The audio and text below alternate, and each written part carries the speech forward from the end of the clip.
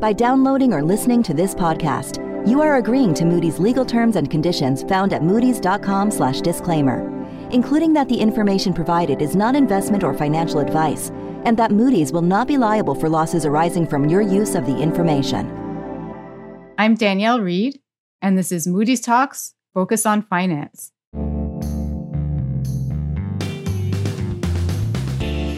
In today's episode, with the Russian invasion of Ukraine in its second week, as the world receives ongoing news of tremendous devastation, loss of life, and displacement of more than 1.5 million Ukrainians, I'm joined by insurance team analysts Jasper Cooper in New York and Christian Behdorf in Frankfurt, here to talk about how the military conflict affects global insurance and reinsurance companies. Jasper and Christian, welcome to Focus on Finance.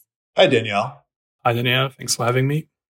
Jasper, you and Christian have just published a report laying out at a high level what the effects of this military conflict will be on global insurers and reinsurers.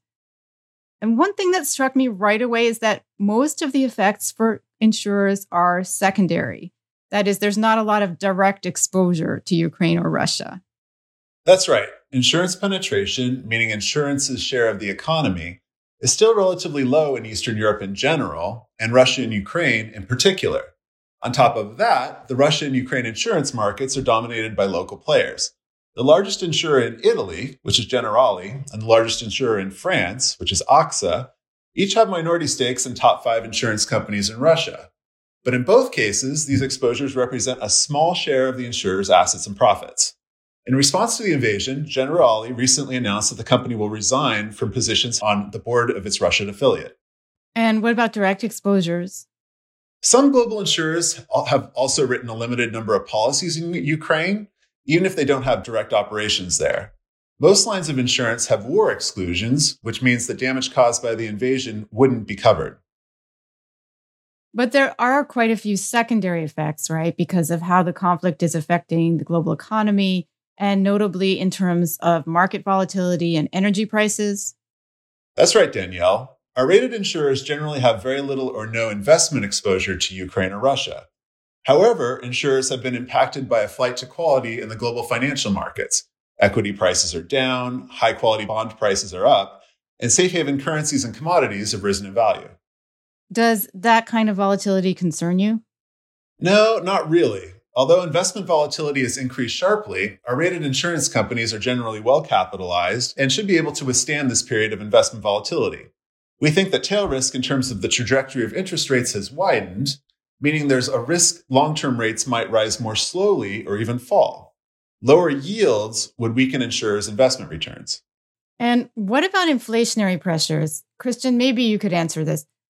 What about scarcity and supply chain disruption that raises the cost of goods? Now, we already have seen supply chains being under quite a bit of strain for a while now, and the conflict in the Ukraine obviously adds to that.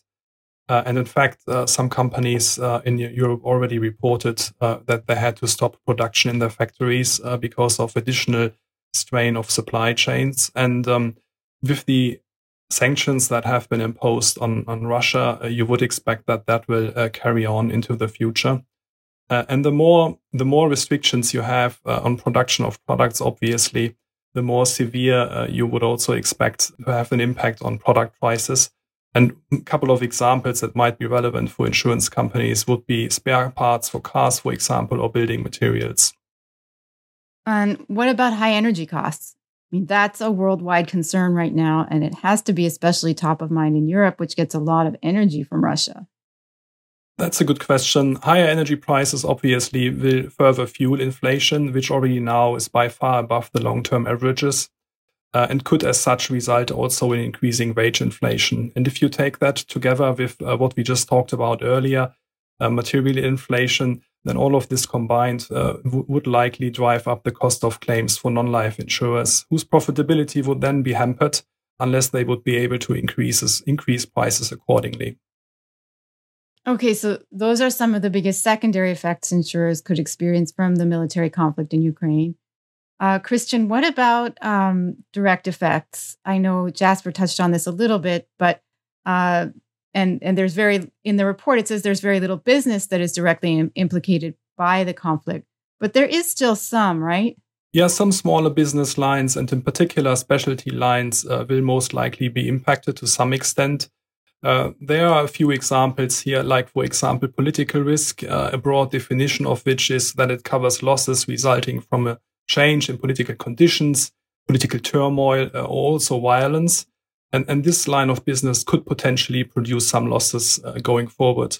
One would also expect to see some aviation and marine claims probably resulting from the situation we are faced with. And then another example would be trade credit insurance, which is a more important line of business in Europe than in other regions. And this is a product with which policyholders insure against the risk that their commercial counterparts do not pay for shipments.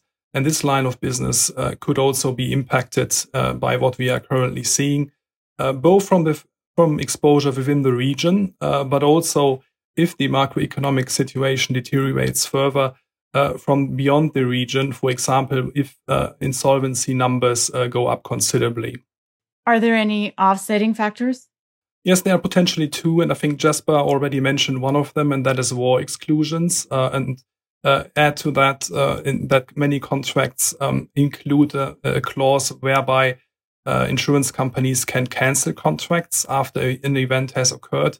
And secondly, and I think that is even more important, we do believe that many insurers have reduced their exposure to the region and to these two countries quite significantly for some time, and have done so even more since the first Ukraine-Russia crisis in 2014.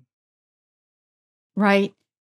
And one more big potential risk the report talks about that is related to this military conflict is cyber risk. Jasper, how are cyber insurers potentially exposed? Sure, Danielle. The military conflict in Ukraine is raising the risk of worldwide cyber attacks against critical infrastructure as well as private companies and other organizations. Cyber attacks often have spillover effects, meaning they hit organizations and regions around the world that were not necessarily the intended targets.